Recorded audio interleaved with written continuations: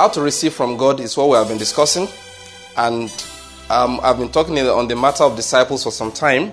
We said that while we're trying to emphasize the fact that what God is doing in our lives is to fulfill His promises, which means that we must have the Word of God. You remember, it's part of the person of the Lord Jesus when we pray in His name.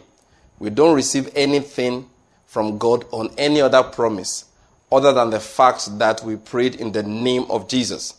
Jesus is a summary of all the promises of God. So when we are going to ask in His name, we are taking the promises of God with us. And for us to know the promises, we must learn.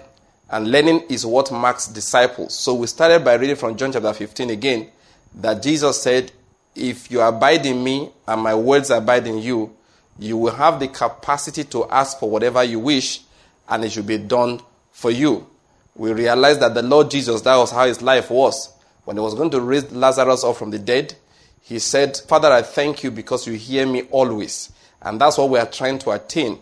He said, a disciple, when he has been fully trained, becomes like his teacher.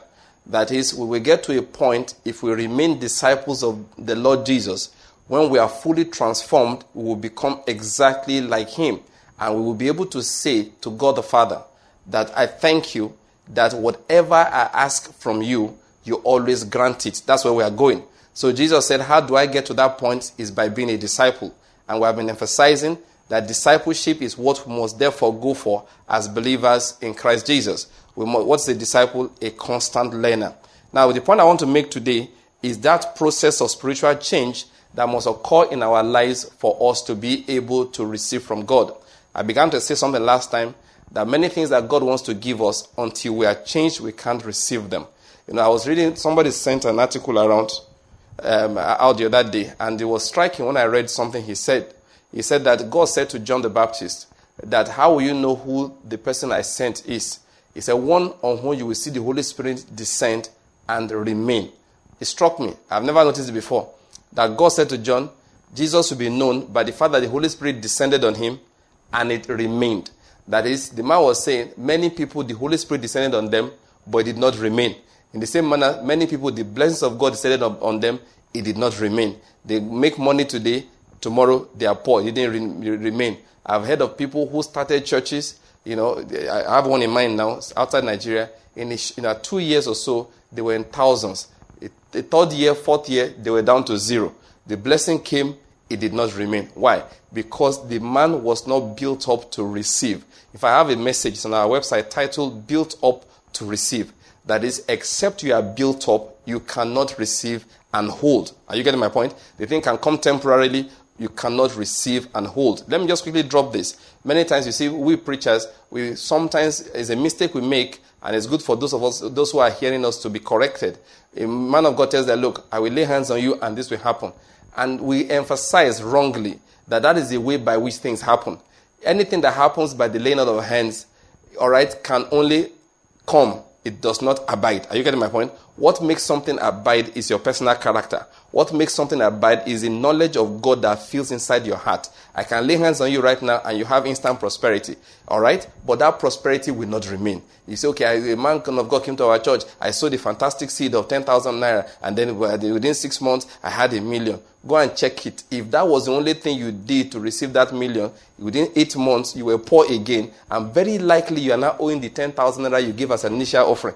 The reason is because the thing came, but you need something to hold it. And if you go to the book of Acts chapter 20, Paul says something there. He said, I commend you to God and to the word of His grace, which is able to build you up and then give to you your inheritance amongst those who are sanctified.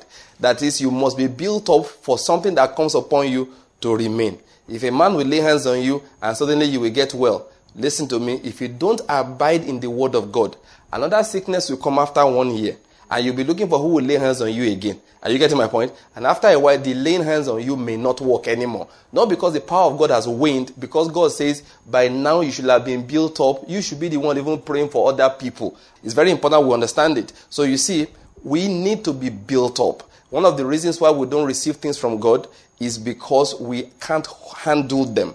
And that's what I've been emphasizing since last time, that the disciple is one who is allowing the word of God to change his internal capacity to remain. The man I want to talk about briefly, all right, is a man, Abraham, in the scriptures. We know of Abraham that from the time God called him till his son Isaac was born, it was 25 years. 25 years is not small time, it's a long time. But I can tell you something about God. God does not waste time. He may take time, but he never wastes it. Why did it take God 25 years to release Isaac to Abraham? It was simply because it took God 25 years to build Abraham up to the place where he could receive and hold Isaac. Please, you must understand that. It's not just to receive Isaac, but to receive and hold Isaac. There was a woman in the Bible, the woman of Shunem, who Elisha wanted to bless with a child. And she came to Elisha. Elisha said, what do you want? She said, nothing. What do you want? She said, nothing. And then finally, Elisha prophesied when he found out from the mouth of his servant that woman did not have a child. He prophesied a child into her life.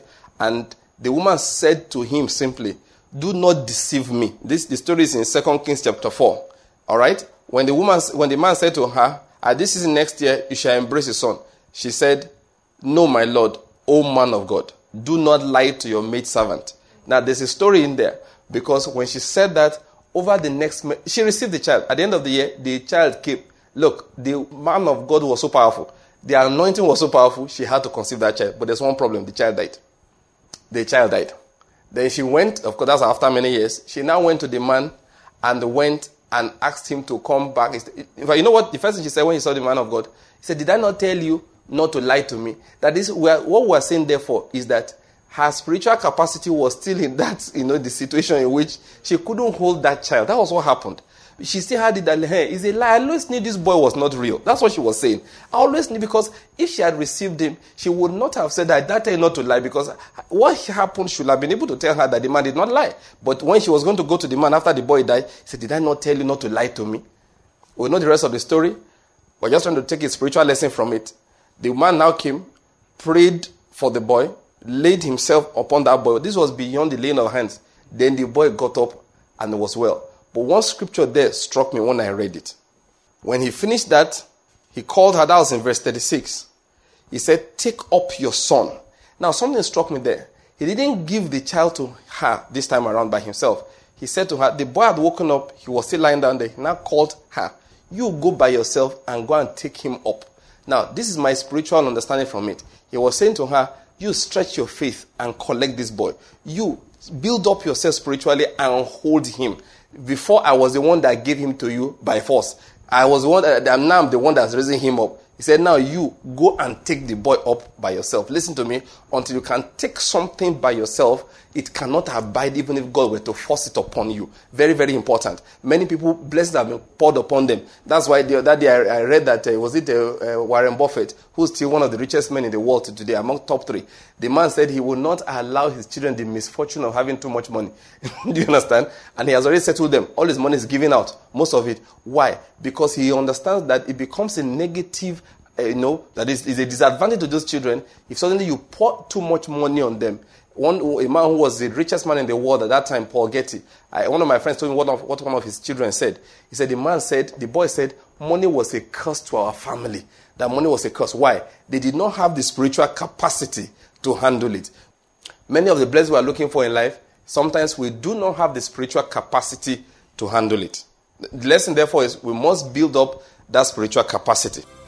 You have just listened to a radio message by Pastor Banky. More of these and other messages are available from our website, kwm.com.ng. To contact us, write us at radiosermons@gmail.com, and do not forget to do your part in spreading the kingdom of God by sharing this message with someone else. Thank you for listening, and may the fruit of this word blossom in your life.